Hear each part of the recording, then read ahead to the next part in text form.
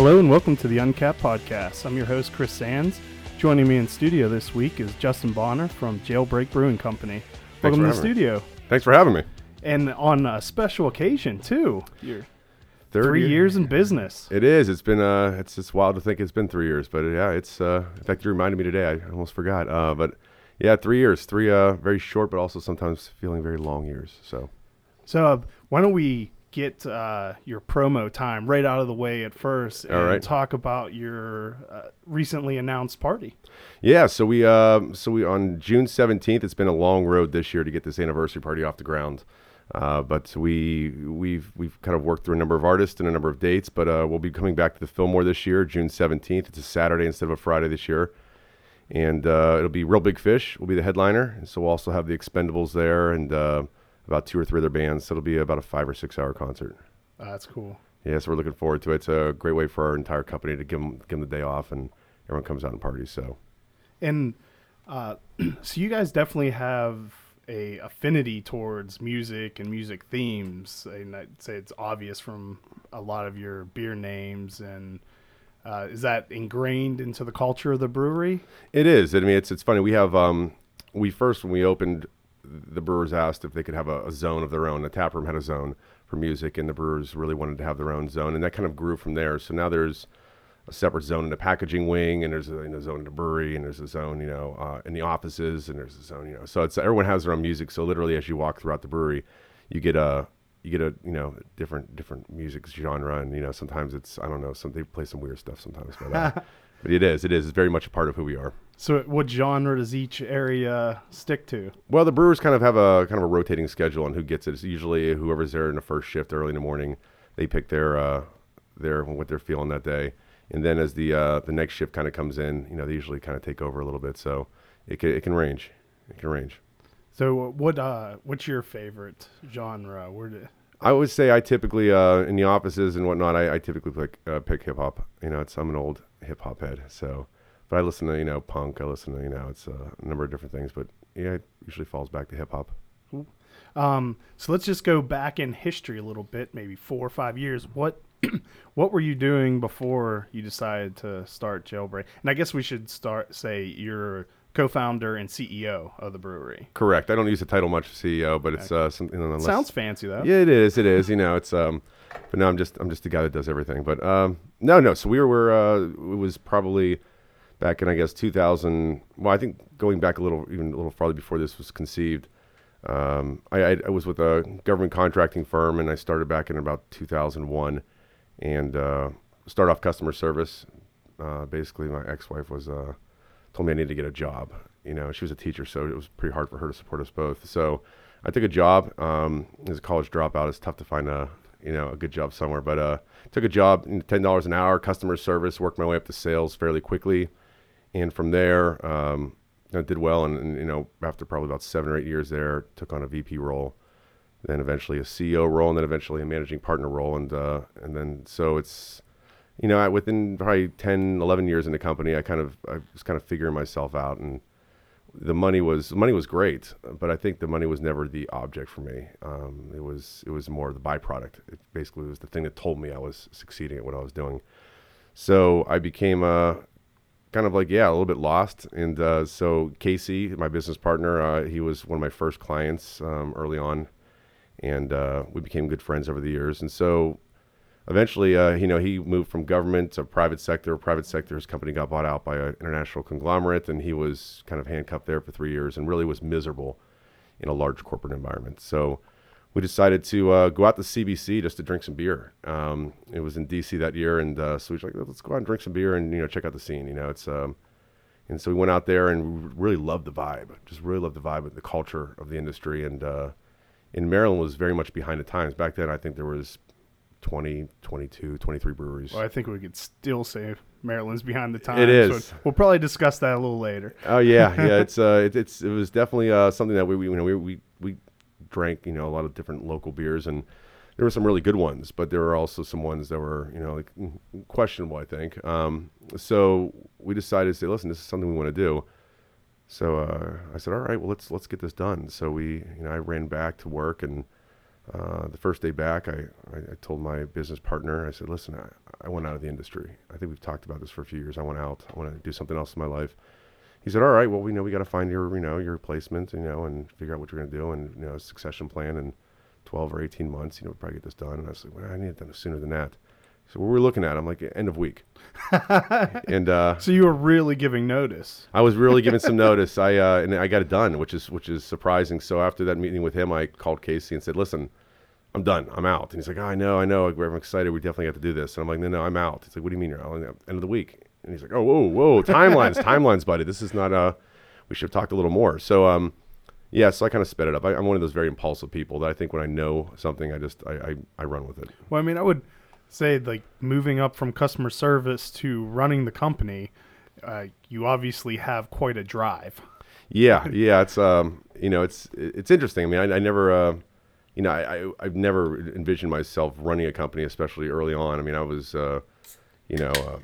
in juvenile detention center during, later on in my high school years, and barely graduated and got out, and went on to college. I don't know why I did that, but it lasted about a semester. Got kicked out of college, and so I was really kind of trying to find my way. Where'd you go to school? California, Pennsylvania. Oh, yeah. A bunch of I enrolled in California. I dropped out before I started. Really? Yeah. I should have made that choice. It's it's got one stoplight in the whole town. And considering the group of friends I was going to go with, it's probably good that I just changed my mind right away, or it would have been expensive to quit. Oh yeah. It's a fun university. So I got out and moved to Ocean City, and that's kind of when I kind of kind of placed my roots there in Maryland back in about 1998, I think it was 97, 98. Cool. Been here ever since. Yeah, I moved. I'm also from the Pittsburgh area. I moved here in 2001. So Okay. and Casey's also from Pittsburgh. He is. So He's from the Pittsburgh area. It's amazing how Pittsburgh people kind of flock together in Maryland. It is. It's a very, back then there was no industry. There was nothing happening after the collapse of the steel industry. There was nothing really left, and Pittsburgh was in shatters, or in shambles. So it's basically, you see a lot of people that moved away from Pittsburgh into the Maryland area, and there's no shortage of Steelers fans around. Yeah, that's when I came out to your brewery, Casey had given the tour.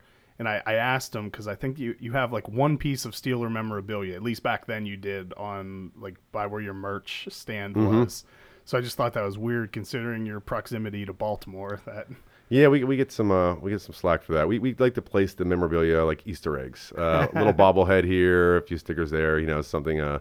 So we secretly place them all over the brewery. So from that tour, I think the name of it was someone's kid named a beer for you. Was it Bubblegum Rainbow? That was my oldest. There. And he still asks me, when's that Bubblegum Rainbow going to come around? Names were, it was very funny because with the old industry, there was no, I was mostly in the defense community, in the intelligence community, so we really couldn't talk about the work we did. And so when I got out and we started with this brewing thing, I was, it's talking, and we brought on Ryan, to start brewing, and then Casey's wife, she was government contracting, and she left almost immediately as well. So everyone's jailbreaking, everyone's escaping what they're doing. Well, yeah. So I guess I threw your story off track. We got to where you forced Casey to quit quickly too, and then. Oh yeah, it's I'm all over the place sometimes. But it works out because so am I. That maybe eventually we'll get back to the same place. Absolutely. So Casey, he had to hang around a little longer there, and Erica, his wife, left, and she wanted to learn how to brew, and so we weren't home brewers. We didn't know what we were doing in brewing, other than the fact that we knew we wanted to make a really good product. So all you knew how to do was drink beer. Correct. And that you hated your jobs and you wanted to own a brewery. Well, we tried. We said, how hard can it be? So we got this homebrew kit, and we made our first beer, which was the Tiffany Amber Ale. Again, that's where the kind of start of the cinema and music, everything started. Even back then we were doing it on, it wasn't very good. So we decided to try another one. We made an Iced Tea Loves Cocoa Stout. And that was also equally as terrible. So luckily I was. So you're on a roll. I'm on a roll. Yep. 0 for 2. So my old business partner happened to, as one of his family members worked at as one of the senior lead brewers at Dogfish, and so it was kind of funny because when he first kind of brought him up, he's like, listen, my brother-in-law is, works at a really, really big brewery from what I'm understanding. I'm like, he knows nothing about beer. He's like, what's it called? He's like, oh, I think it's like flying fish. I'm like, oh, flying fish. Okay, yeah, all right. Well, They're pretty big. yeah, I'm like, all right, I know who they are. I'll talk to them. So I ended up giving him a call and I said, oh, so tell me a little bit about what you do there at Flying Fish. He's like, what the hell's Flying Fish? He's like, I'm a dogfish dude. I'm like, oh, I'm sorry, I know the background. So I kind of wanted to bring him on as a consultant to help vet out who would potentially be, our head of brewing. And it just wasn't going anywhere. We weren't really finding a lot of qualified individuals that we really kind of felt that was also kind of fit with our culture. So we eventually just decided to ask Ryan the question, like, would you leave Dogfish to come to this little operation? It's not even anything, not even built. And we were really surprised by his answer when he said yes. So he came on. We got a small brew system, a half barrel system that we still use today for pilot brewing, and went out my back patio and built a tent around it and pumped everything down into fermenters in the basements. And then, we started there really early on. So it was kind of interesting just to kind of see, that creativity, because I kind of go back to saying, like, when I left the intelligence community, I didn't know how to be creative. I didn't know how to express myself. It was really kind of shut down. So when someone said, where are we going to name this beer? I'm like, I can name it anything, can I? Like, yeah, no one's going to stop me. They can tell everyone. Yeah, like, oh my God, this is crazy. So I threw out some names. They hated them all. And it used to be kind of a real democracy where I'd pitch a name and we'd try to get everyone on board, but get really 100% buy-in. And that would never happen. So now if someone says, like, here's a name, like that's a thumbs up. And it's not a no. So that's how we kind of go now. Like, so you're telling me there's a chance. Yes, right. And nowadays we just look out for those no's, those emphatic no's. Everything else is a yes. So. Yeah, I love a lot of your beer names, like because so many of them reference cool stuff, like the Big Lebowski beer. What's the White Russian? White Russian. So and with the cool artwork and Feed the Monkeys, Big Lebowski line, and we draw basically from what inspires us, and it's really is an interesting process. The creative process is really, really interesting. I think it's the one area of the brewery that I get most excited about is the names, the artwork, the styles that we're brewing, and how we connect with the consumer. So that's the fun part of the job. Yeah, let's talk about your artwork for a little bit, because your cans are beautiful. Thank you. And so you said you have the same artist that does all of them? Correct, except for one. Yeah, this Bill Green. He's out of Los Angeles. That's funny because we have a Bill Green that works here. Is he creative? He's a photographer. Oh, there you go. It must be just the name. It's all in the name. It's no, Bill is kind of great. We worked with a number of artists early on, local and then not so local. And really it's I think with art for us, like it's really hard to kind of take this vision you have in your head and then ask someone to put it on paper. It's because people tell you they get it, like, I get it, I understand what you're saying, I see it, I see your vision, I'm going to put it, and then all of a sudden what they give you back, like, what the hell is this? You saw nothing. This is not even in the same ballpark. So Ryan is probably the biggest Lebowski head, our brewmaster, at the brewery. So he said, I'm going to reach out to the artist of the Lebowski Fests. His name's Bill Green. I love his artwork, and I want to see if he'd be open to it. And I'm like, yeah, right, sure. Yeah, that guy's not going to work with us. Go ahead. So he ran off, and he got an email back, and Bill's like, I've always wanted to work with a brewery. He's like, let's do it. So I said, all right, let's see if you got chops. Let's see what you got here. So we gave him the first one, which is the Big Punisher, something that was, the artwork. We wanted something simplistic for our first can, but unique. And so what he gave us back was immediately what we had envisioned for it. And from there, we went on to, Infinite, and then Feed the Monkey was the first design that really was more of a complex design. And we were asking him to kind of do a lot. And there was a number of renditions, but the first one he did was really close. It was just that detail work that took a while. So that was my next. So do you contact him, you give him the name, and then your idea, you don't just let him run? We do at times. We do like the White Russian, since, being it's his wheelhouse. It is. We're like, you do whatever you want. And he came back with something that was just spectacular. We added in a few little details to the final artwork, but the only one that he hasn't done for us to date was our Do Right. And Jimmy from Jimmy's Chicken Shack is local. He lives in Annapolis, and he's an artist and a damn good one at that. So being that we were naming it after one of his songs, we wanted him to create the artwork. And we gave him just free reign, do what you want. And he came back with a really unique piece of artwork. If you've never seen it, it looks, there's a big green honeydew head on it that looks like something else. I'll let you kind of decide what it might look like. But it's, we're like, wow, okay, this is interesting, but this is Jimmy. So let's run with it. So he's, that's the only other artwork that we've had that hasn't been created by Bill. I'm gonna look that up now because I'm not familiar with what it looks like. It'll be released actually, I believe this week. No, next week. We're releasing it next week. It's a seasonal beer, so.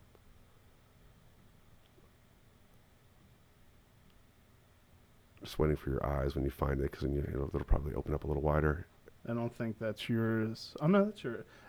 Whoever took the picture didn't show what I'm obvious. They just showed the homage to Mount. Well, I'm sure that's not related to Mountain Dew. Oh. Yeah, it's kind of Jimmy playing a guitar in front of a crowd, and but yeah, he has a honeydew head.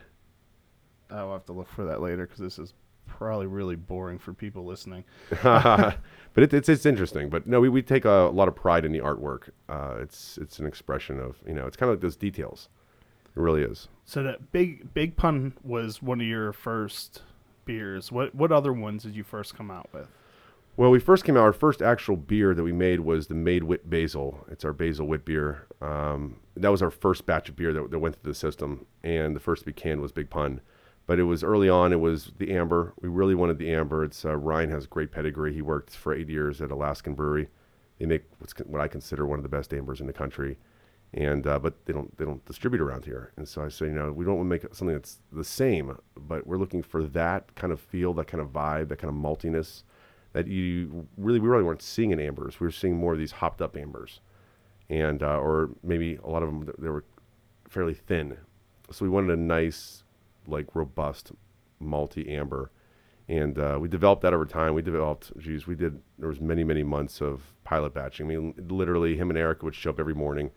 They would bring their lunch boxes or lunch bags, and they had their work table, and they would come to work every day to the house like it was a job. And it was interesting. And my kids they'd go out there and play and check it out, and they were all excited. But it really was a job. So the amber was a really important thing to develop early on, and the Heffy was just honestly the Monkey's our number one beer. But it was really kind of, I wouldn't say it was done by accident. It was just, let's do a wheat beer. Like, I really want a wheat beer. And but let's make it a little different. So we decided to add a little bit of orange juice and zest and really bring out the banana notes, because I'm not a big fan of the big clove Heffies. So just something that's fairly unique, and we never expected it to go the places it's gone and get as big as it is. But yeah, I think the first beer I had of yours was Big Pun at the Maryland Craft Beer Festival. So it must have been like right after you guys opened, Mm-hmm. or and I've loved your beer ever since. well, thank you. It's it was kind of an escape from what we were seeing. We were seeing that really a trend started where it was really big, super hoppy. And to me, I'm a wine geek, and so I'm all about balance. And It's overrated. yeah, seriously, it's we went something where it had a nice malt character, but also the hops. And we worked with a number of that was one we probably worked on the most, and kind of tweaked the most on the pilot system before finally deciding. But all these beers, it's interesting. All these beers, we tweak these beers with every batch. Like, we never really, I wouldn't say it changes, but we find little ways to get more and more out of each beer by just changing things up just a small amount. Not that a consumer would notice, but over time it does make a great deal of difference. Now, before we started recording, you told me a little bit of the history of ODB, Mm-hmm. the name and the sketch. Can you tell? I thought that was cool. So, Well, it's kind of our throwback to to Old Dirty Bastard. But it's, for us, it was, I don't know. I think at some point someone called me like, "Oh man, I was always dirty. I was always wearing dirty stuff. I was just getting stuff slopped on me at the brewery all the time." So it was Old Dirty Bonner. And so when we came up with the beer, it's just we wanted to, I think, maybe capture that. And so the tap handle magnet was me and like hair extensions, a fake mullet, and everyone thought that was. In fact, there's still some pictures hanging up in the office of that. Embarrassing, but good historical thing. But so yeah, the ODB was we really wanted to kind of bring life to this. Our first ODB that we made wasn't barrel aged; it was just kind of straight to keg. So this one was aged in Syrah barrels. So I have a friend who's in California, has a very successful winery out there, and I was able to con him out of 4 of his Syrah barrels. And so really the Syrah characteristic and this beer just really are meant to be together. So we aged them and turned out great, and decided to remove my face from it and give it a more proper label. So this was a very small batch we did, though, but kind of our it's our homage to I think it'd be ODB. funny to just keep it with the original though. Yeah. It'd been a little scary. I don't know if anyone would have bought it, but it was fun. So what's your favorite beer that you produce? Oh, Jesus, like asking me which one of my favorite. My kids is my favorite. I'll tell you which one of my kids is my favorite. Yeah. I have one, but I'm not saying. No, I think that depending on the time, I love Monkey. It's the Monkey especially on a hot day. It works. I love the Amber. That's kind of my go-to on a cold day. But I really get into all of our beers. I think my favorite that we make is White Russian by far. It's all of our beers are kosher certified. Not that any of us are Jewish at the brewery, but we just really wanted to kind of follow. Corner that market. Well, we wanted to actually make sure, we said to ourselves, we want to use real ingredients, and that was one of the things when Ryan came in that he demanded. He's like, we're not using these extracts, what we call WOMF in the industry. We're using real stuff, and I think he learned that at Dogfish. I think Dogfish, may have went through a brief spell where they used some things that weren't 100% natural, and they quickly found out that's not what we want.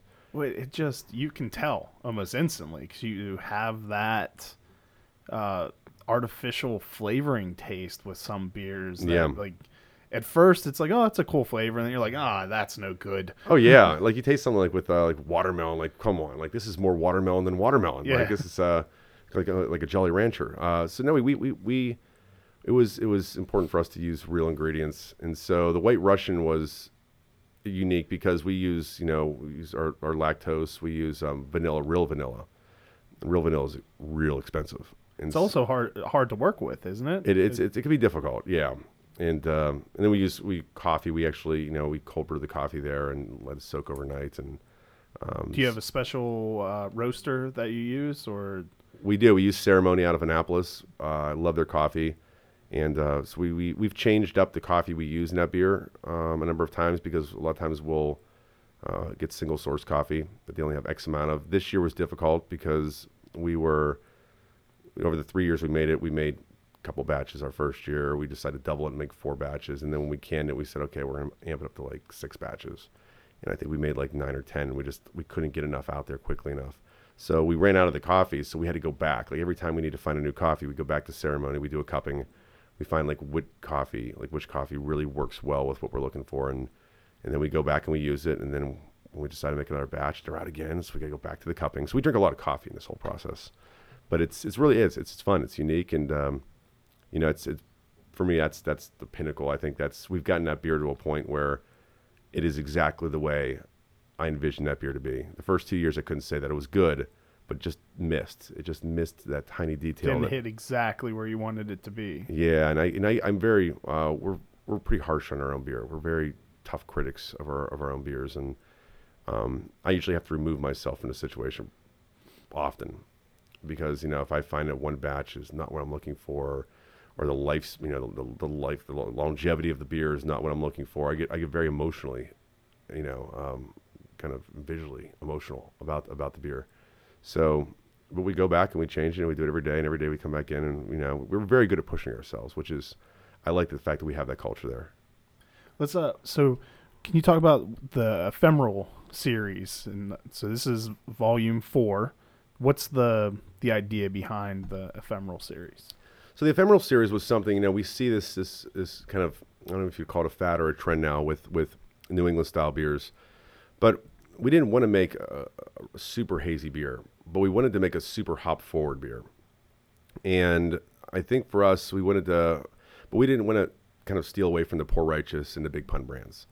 So we wanted to do something on a limited basis. And one of the brewers there, Rob, was really, really excited to get involved in the process. And he asked us, he's like, listen, can I kind of spearhead this project? And he's like, how often can we make it? I'm like, well, every 4 to 6 weeks when we have tank space, let's do it.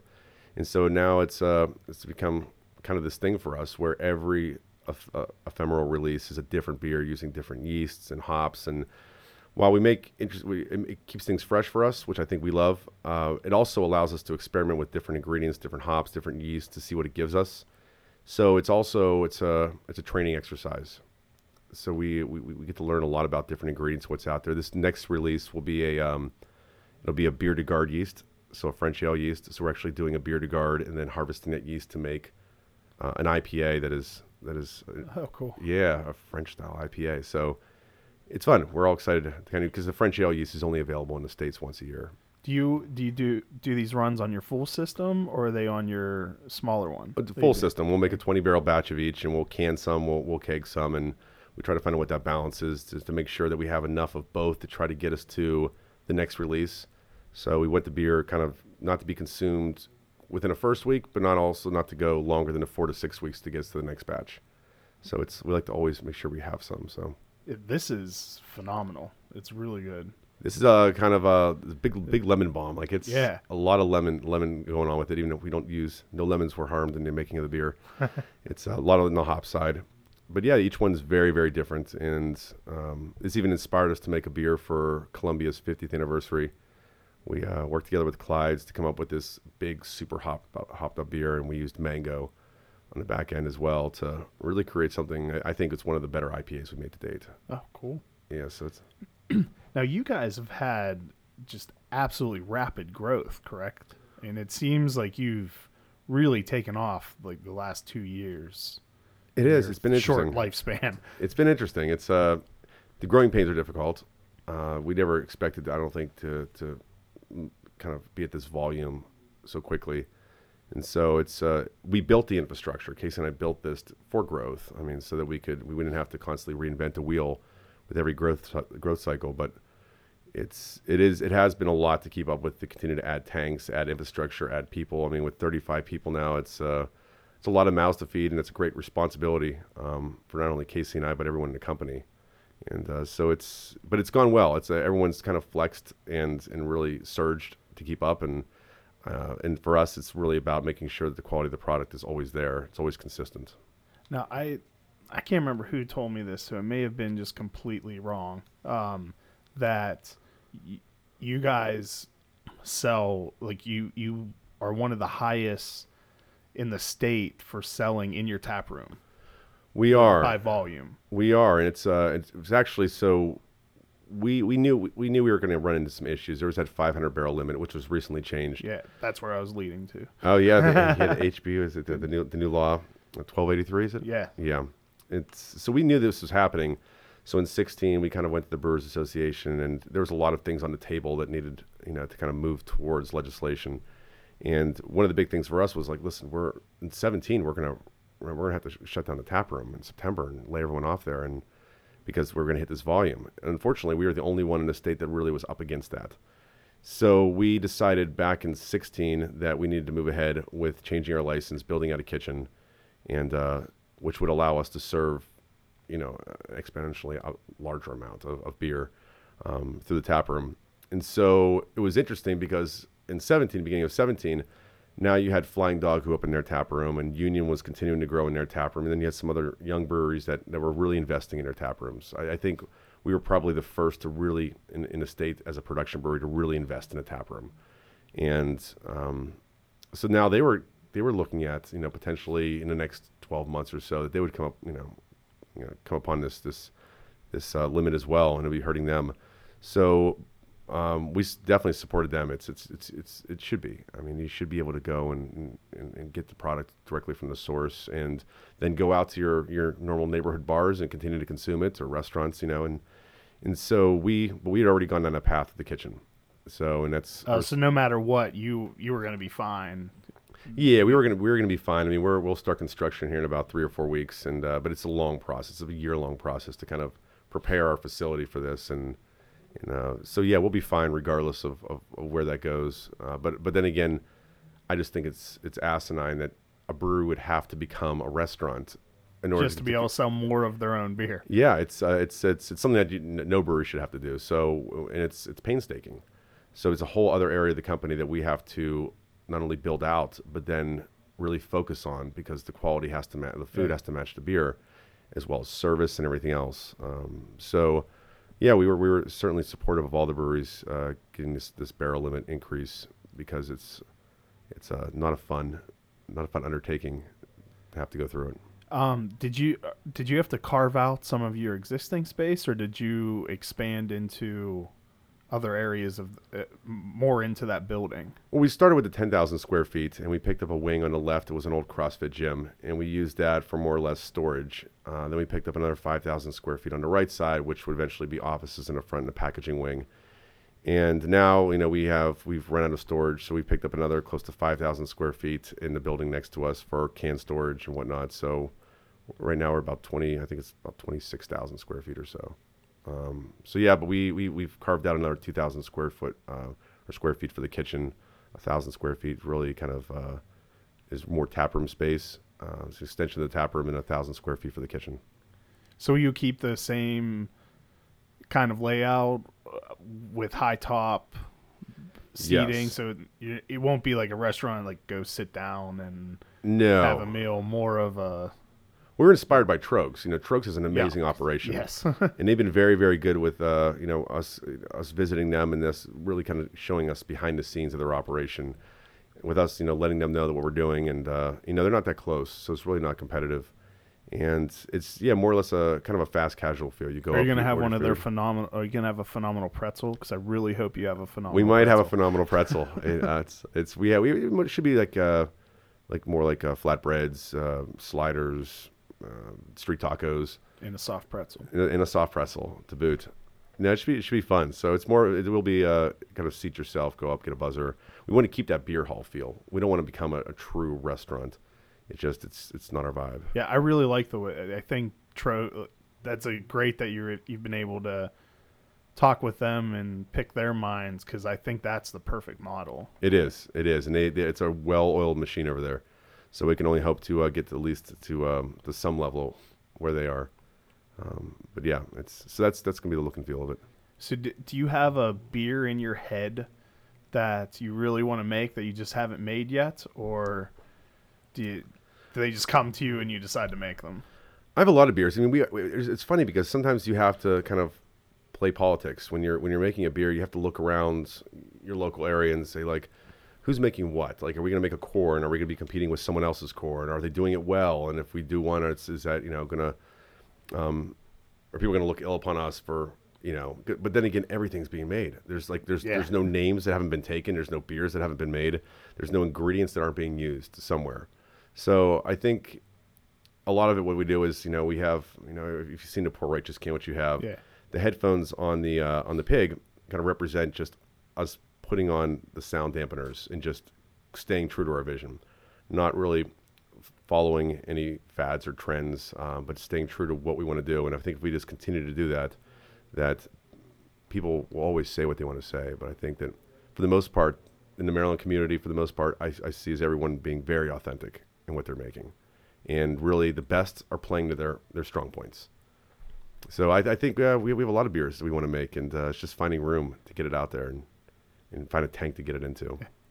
Are you constricted production wise now, or have you been able to keep up with your growth with capacity for tanks? And We have more tanks coming in now, so we are basically short on most of our beers. So it's very frustrating when a distributor comes, and like today, our two distributors will come. They'll come. They're out of Poor Righteous. Well, we can Poor Righteous today, and we're not going to make their trucks. That means our trucks need to go just grab that Poor Righteous and take it out to them. And it's really kind of right timing right now. And this isn't even really the peak of the busy season. So we're desperately trying to keep up. And we'll see. We had to lose a territory. We lost the Ocean City territory about a year and a half ago because we just couldn't keep up there. And we're only in Maryland, D.C., and a little bit of Northern Virginia. So we're desperately trying to keep up with those areas. We haven't added any territories, nor will we, I'm sure, for at least a few years. that's good though. If you're able to sell that much in such a small footprint, It is. it keeps your distribution costs down. And it's nice to be able to touch our consumers. I mean, Yeah. it's if we were 3 or 4 states away, I don't think it'd be as fun. I just think it would be growth for the sake of growth, but not necessarily give us the satisfaction we're looking for. So yeah, we're trying to keep it. I wouldn't say we're trying to keep it small. We're just trying to keep our area small. So do you have anything exciting coming up that you want to talk about to let people know about? Yeah, we have our it's funny, we make a Pilsner now. And early on, when I used to do the tours, I always told people that I'm not making a lager. Like, why? Because it takes 6 weeks rather than 2 weeks. And at the end of the day, it's a lager. And like, how interesting is that? How times have changed. I eat my words quite a bit. So we decided, like, I think there is this trend, and actually I'm personally on as well. I'm personally in, is this kind of this escape away from these crazy beers and back into normal styles.